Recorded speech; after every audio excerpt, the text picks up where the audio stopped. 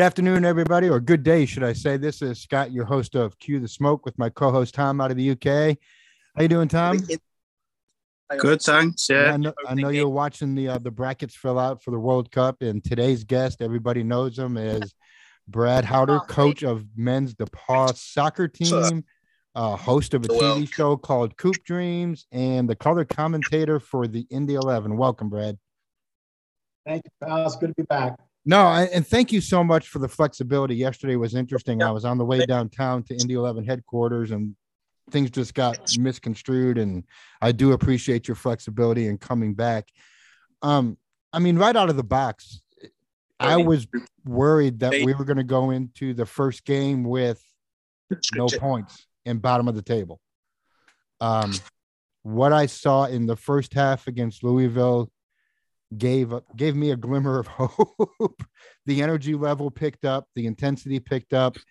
And I don't know if it's just the way the mics are at Lynn Stadium, but it seems like Mark's intensity has picked up quite a bit too. Well, I think, as a coach, when you start feeling that the boys are playing well, it gets you it gets you to that excitement level. I think there's times when things aren't clicking that you've got more concern and you're trying to figure out how to solve problems. And when things are going right and the energy's right, you're trying to say, how can I keep feeding it? How can I keep stoking those flames? Yeah, and I think we heard a lot of that with Mark. I mean, I heard a lot of him cheering or, actually, getting excited about the way AJ was playing in the back. I heard a lot of, AJ, and it was good stuff. It wasn't, joysticking, what we would call in a coaching type of world. It was all very positive, very upbeat. And I think even at the end of the game, even though it was a draw, in playing Louisville, we'll take it because that's always a tough matchup. To see Andy walk over and them guys embrace, and everybody was kind of happy with everybody's play. And then Elliott made the USL team of the week as a keeper. So he's been obviously, everybody wants a clean sheet out of the keeper, but let's be real, that those don't happen as much as we like them to. But I think this year, with all the pressure he's been under, especially the first two games, he's really held his own. Well, one of the things as a goalkeeper, when, and you go through those first two games when you don't have a goal, there's immense pressure on you as the goalkeeper because you're waiting for your team to find an offensive rhythm. And until they do, you feel like you can't make a single mistake. And that level of pressure gets you a little tight sometimes in the back there. Now that, they found the back of the net and they found a little bit of rhythm and you got some players coming back, hopefully that offensive dynamic starts to click a little bit better. And then at that point, you can relax. You can realize I can take a few chances here because if I make a mistake, we're going to get one on the other end. Interesting perspective. That rings so true. And I think that rings true at all levels of play, all the way down into, obviously the youth level. I've seen it with my son's team. You start off and they start off slow and the offense really isn't clicking and they're not pushing the ball up the field. And I can see it on his face and his mannerisms, how he gets tense and things tighten up because he understands the stress that I think only a goalkeeper or a goalkeeper's parents would kind of understand, where the rest of the team is like, why is he freaking out? And I'm like, you guys don't understand that. Yeah, he's under a lot of stress not to let anything get close. Yeah, and as in position, he's obviously going to be, any goalkeeper in that scenario is going to be the one that is the most visible, pressure point. And so it's more noticeable, but it has a ripple effect because your backs also recognize that your offense isn't scoring. And so they're less willing to take chances and have risks because they realize we can't let anything get into the box or the attacking third for this team because we're not able to get it back on the other end. So when you start having your goalkeeper playing a little bit tight and then your back line afraid to take chances, they start dropping really deep to keep everything in front of them. And then pretty soon you're playing the entire game inside your defensive third. And that never ends well. I mean, that is a pure game of, that's the pure game of numbers. Yeah. If you're living your life in your defensive third, that's never going to end well for a whole lot of people. Tom, what have you been seeing you've been seeing the same, but obviously. Did you watch the Yeah. Louisville game? I know you did. Yeah. The game against Louisville, I thought the team played much better overall. They seem to be in more of an attacking rhythm. Although I'd like them to have taken some more of the chances that they created first half, because I think by half time we could have been out of sight. All we needed was probably take one more of those chances that were created, and I think would have held on. I honestly do. It's frustrating to concede in the second half, but I felt it was coming because Louisville was putting under a lot of pressure second half. But yeah, excited for tomorrow night. Hopefully he'll keep the same team, because I think, unless Arteaga's back, which I'm not sure about, but I would keep the same team for tomorrow night. Yeah, it was nice to see Nicky play up versus that passive in the back. And I think that really created a lot of opportunities in our attacking third, obviously.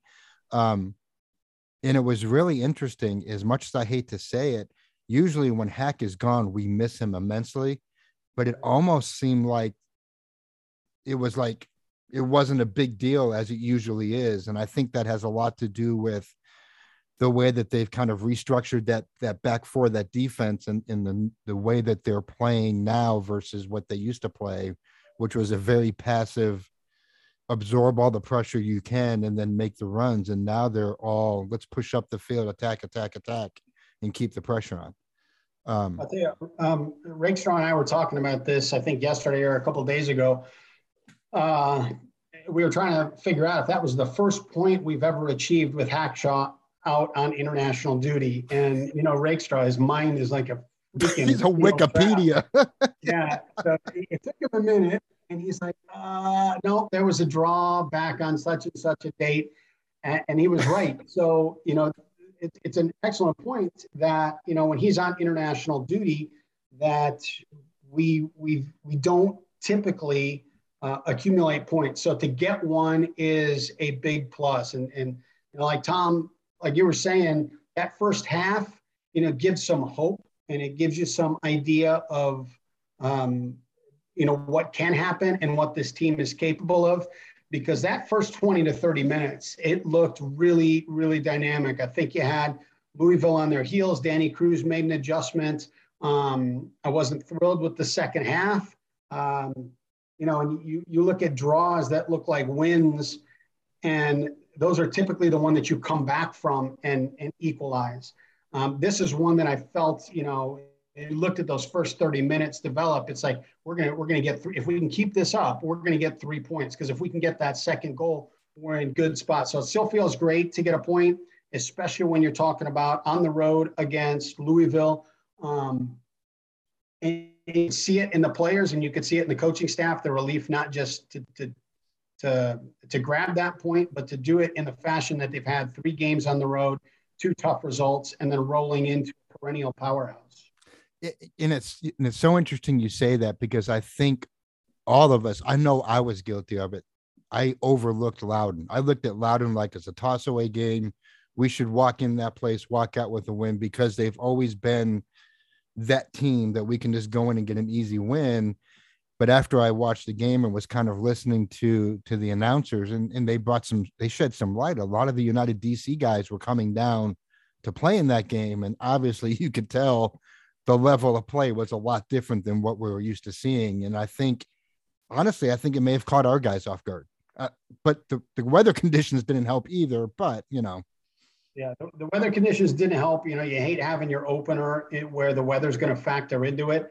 But one of the things we always focus on as coaches is that weather is going to be here for both teams. They've got to deal with it as well. And even though they get to train in that environment, it might be a few degrees different for them in their training than us in our training. We both have to handle it. But I tell you what, in watching that game, they looked great. And that's always a challenge with a team like Loudoun or Red Bulls 2 or Galaxy 2 that we're going to face is, they're such transitory teams in that players are popping in and popping out, that to develop any kind of rhythm or consistency is really difficult for the players and the coach. So to see them pop in with a lot of young guys that are just starting out or haven't played with each other much, play the way that they did was really impressive job by them. And you're talking about Loudon, correct? Loudon, Yeah, absolutely. So, yeah, it was interesting. Yeah, to see that happen. And it's almost like we weren't completely gelled as a unit yet, too. And I think we're starting to see more in that come. And I guess for whatever it's worth, they were talking, the announcers were on the Lou City game, and they said, Indy 11 fans, don't fret. This is a Mark Lowry typical season start. And they showed his last 3 years. It's like 0-2, 0-1, 0-3, 0-2-1. So they were telling us, don't freak out yet. This is very typical with the Mark Lowry. Yeah, I think there's a whole bunch of, when you look back and you start doing the autopsy on the parts of the season and do the autopsy on the games, you can find some things that you can find some comfort in. So as a coach, when you're trying to keep the guys together, you're saying, look, we got a lot of injuries. We got some key guys out with injury. We got guys on national team duty. We haven't gelled. We got a new system. We got a new coach. There's new terminology. Yes, I agree with all of that stuff. Those are factors that play into it. But then when you look at it, and that's the accountability that goes into having this be your job, whether it's as a player or as a coach, the accountability aspect is this league, outside of a couple teams, has a tremendous amount of turnover in the coaching staff every couple of years, in the players, in that roster every couple of years. And so every division, every team is dealing with the same thing. And then you look at the start and you can say, okay, we've got a new coach, some new players, new terminology. The first game or two is going to be off. But then how do you explain Loudon, who always has new players? Sometimes that's week to week.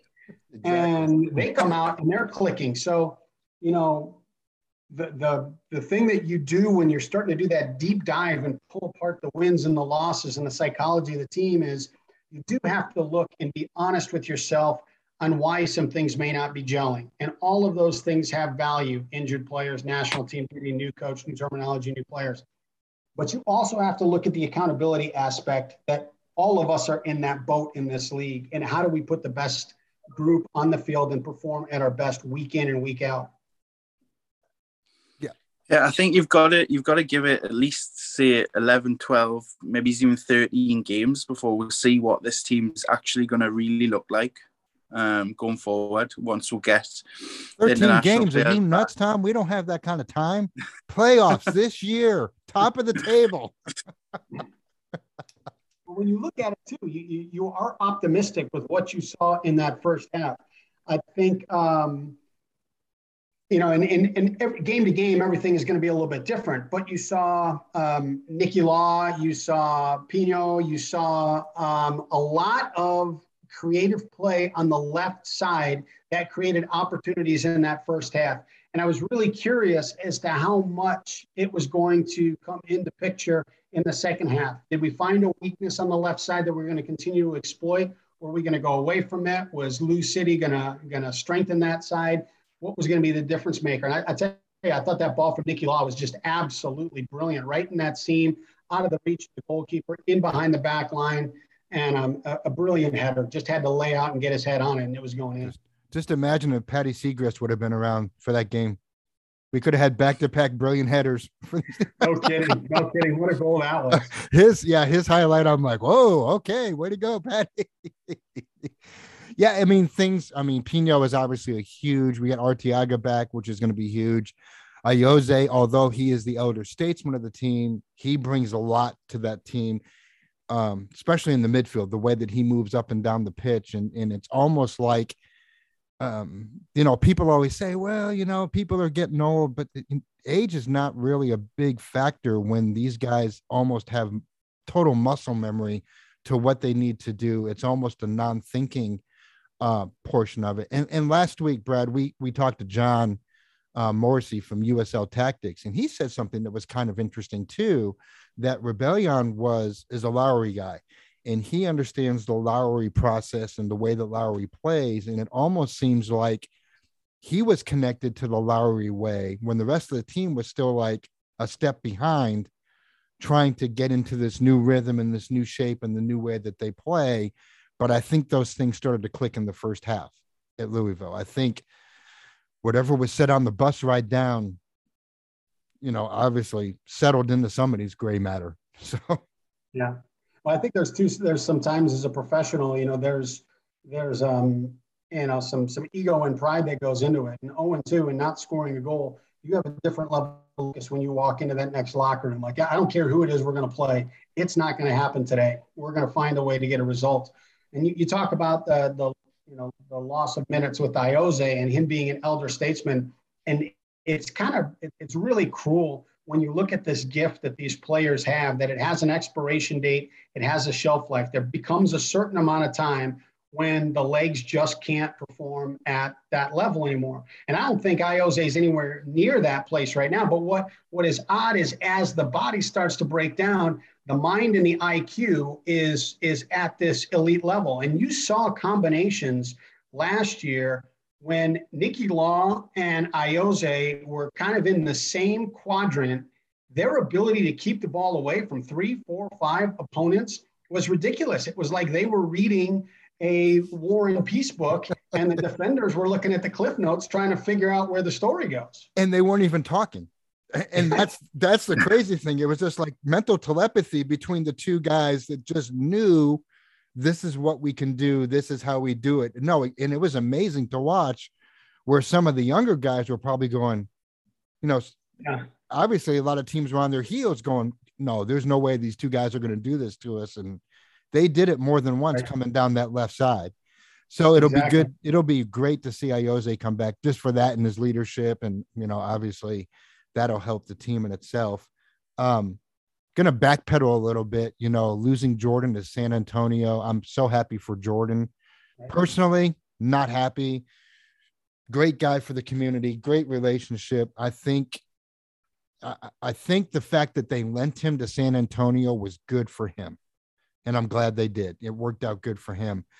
And then Bobby Edwards, I'll say this very selfishly. I'm glad he retired because now he trains my son every week. So there is some of that greedy aspect to it.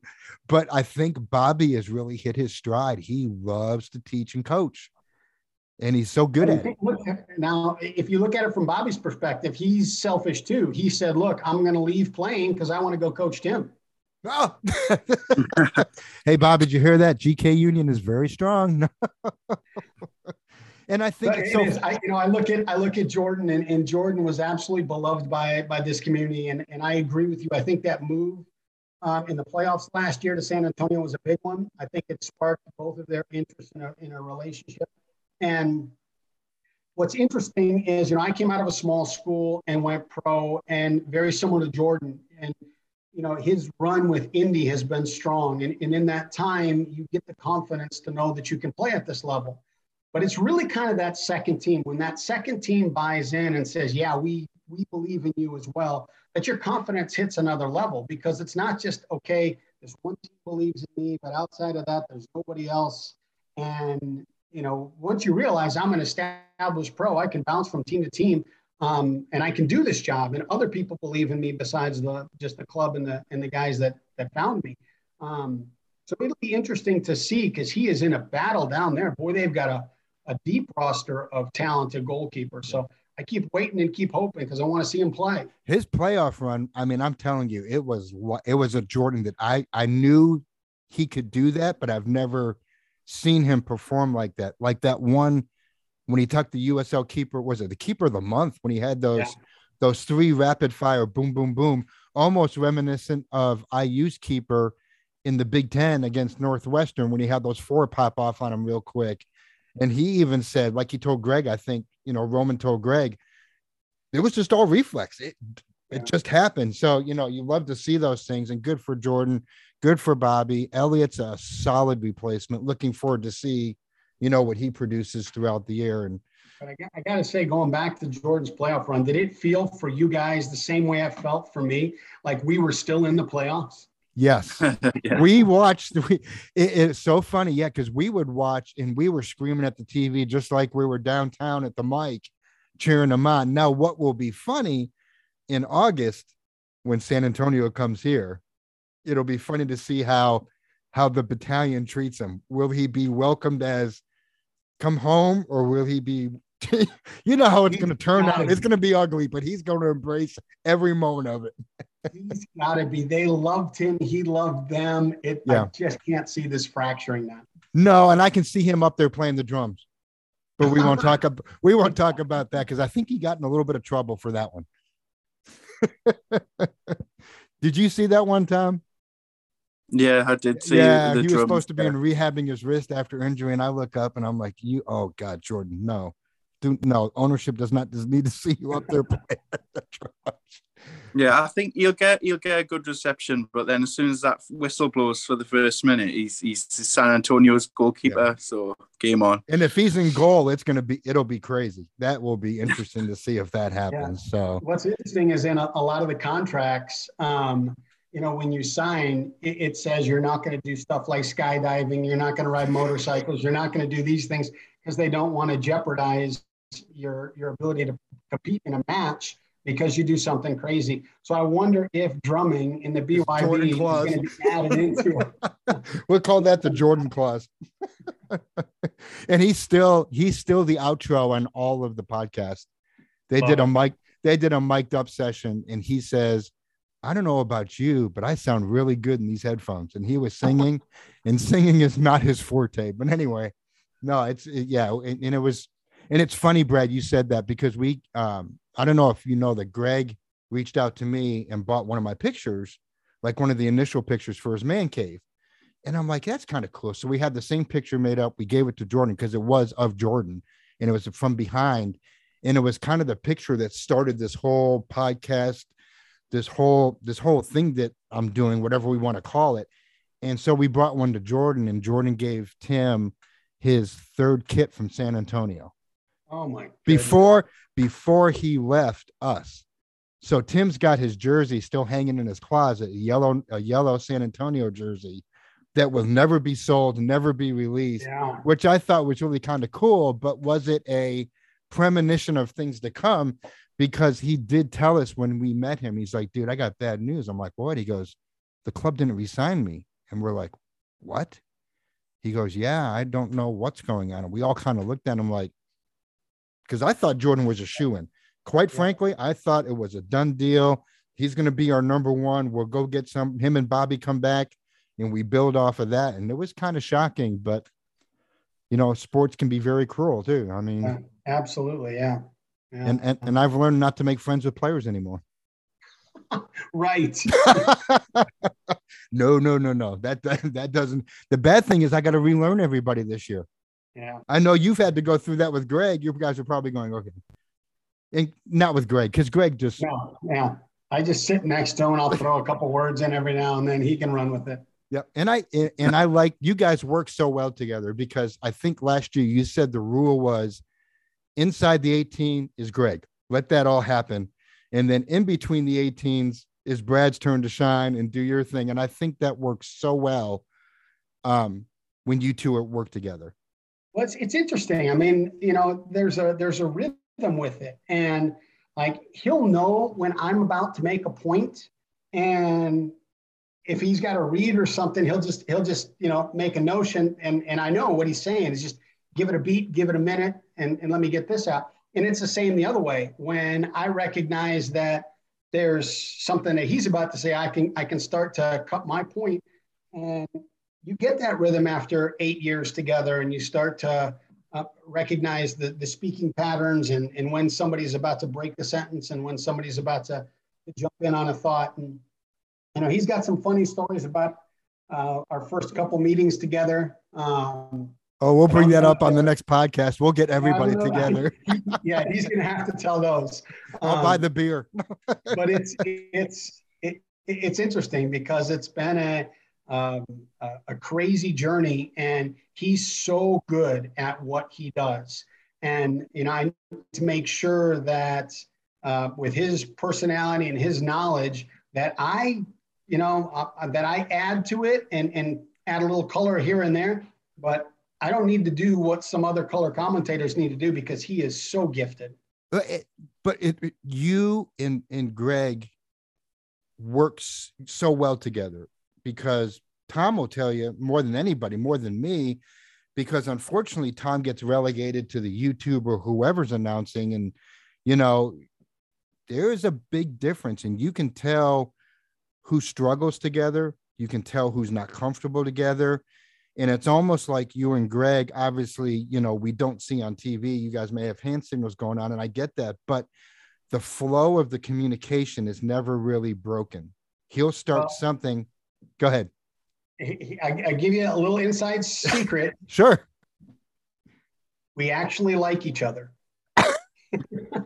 That goes a long way. So he and his family, they come out here once or twice a year. So just 2 days ago, he brought his family out, and we walked the farm, and they saw the turkeys, they saw the cows, they fed carrots to the horses, and then we went out and we had lunch together. Yeah. So when you look at guys that work together, when you can also have the families connect and socialize together, you know, that helps. If you've got a bond like that, you know, hopefully it comes out on the air as well. So would it be fair to say that you and Greg are the Madden and Summerall of USL? 9-year relationship. That's pretty long.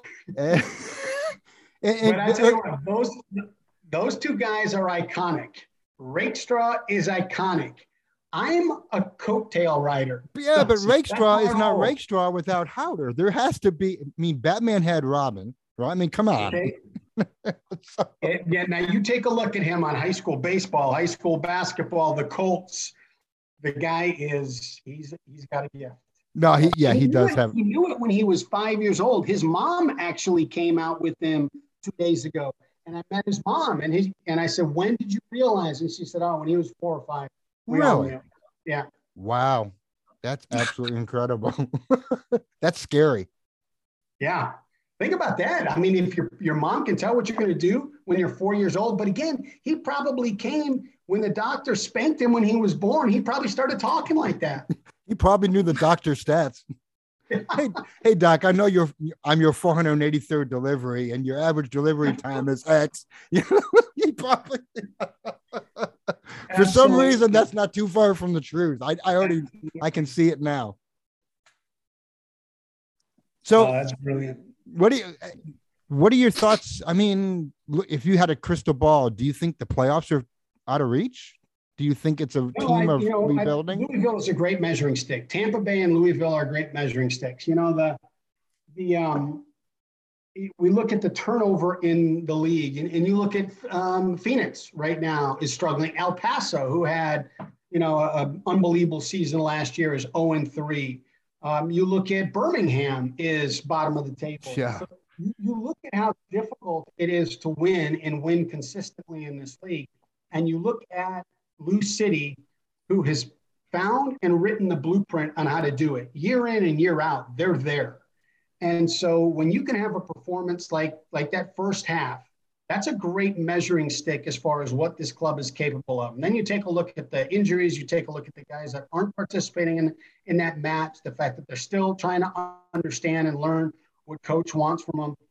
You can get optimistic on what you saw last Saturday.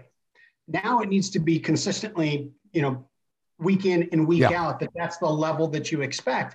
And if that's the case, I don't think the players are off the table by any means. Good. Yeah. And I think if the consistency starts to come and we see a team, and I think I said this a couple of weeks ago, I'm happy just to see a team that progressively every week is getting better. If they start showing that momentum of getting better, you know, getting more shots on goal, more shots on the frame, good things will start to happen. You can't win a soccer game if you're not shooting the ball. Pure and simple. I mean, when it breaks it down to everything, you know, I mean, I love to see my son have 15 saves, but not really. I love it when my son goes, "Dad, I was bored." That means we won and we had a good time doing it. So, yeah. Interesting. You say that because I just had a discussion with a goalkeeper recruit yesterday. He asked what I'm looking for in a keeper. And I give all the different things that we physically want, you know, great reaction time, good with your feet, all of this stuff. But I said probably one of the most important elements is this non-visible thing. If you can start to spot where the breakdown is coming 2 or 3 plays in advance, and you can pull the strings and move the guys in so you never have to deal in crisis. That's a great goalkeeper. But you're not going to get the dramatic save. You're not going to be on the poster. You may have a headache and your voice might be gone at the end of the game. But what you're looking for are those high IQ guys that can spot things 2, 3, 4 plays ahead of when they're going to happen and already start putting the pieces in place to counter it.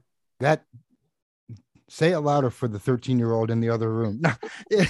We were scrimmaging the other night. It's funny you say that. And his center back was running full speed with the attack coming at him. And our center back, instead of playing the ball back to Tim as a viable 11th player, tried to turn it. And like I told Tim, I said, Tim, you need to talk to your backs. You need to let them know that you are a viable option. Play the ball back to me, get the quick relief, and then distribute the ball out.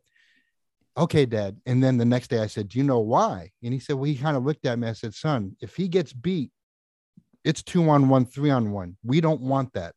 Better you kick the ball away and live to fight another day than make somebody's highlight reel.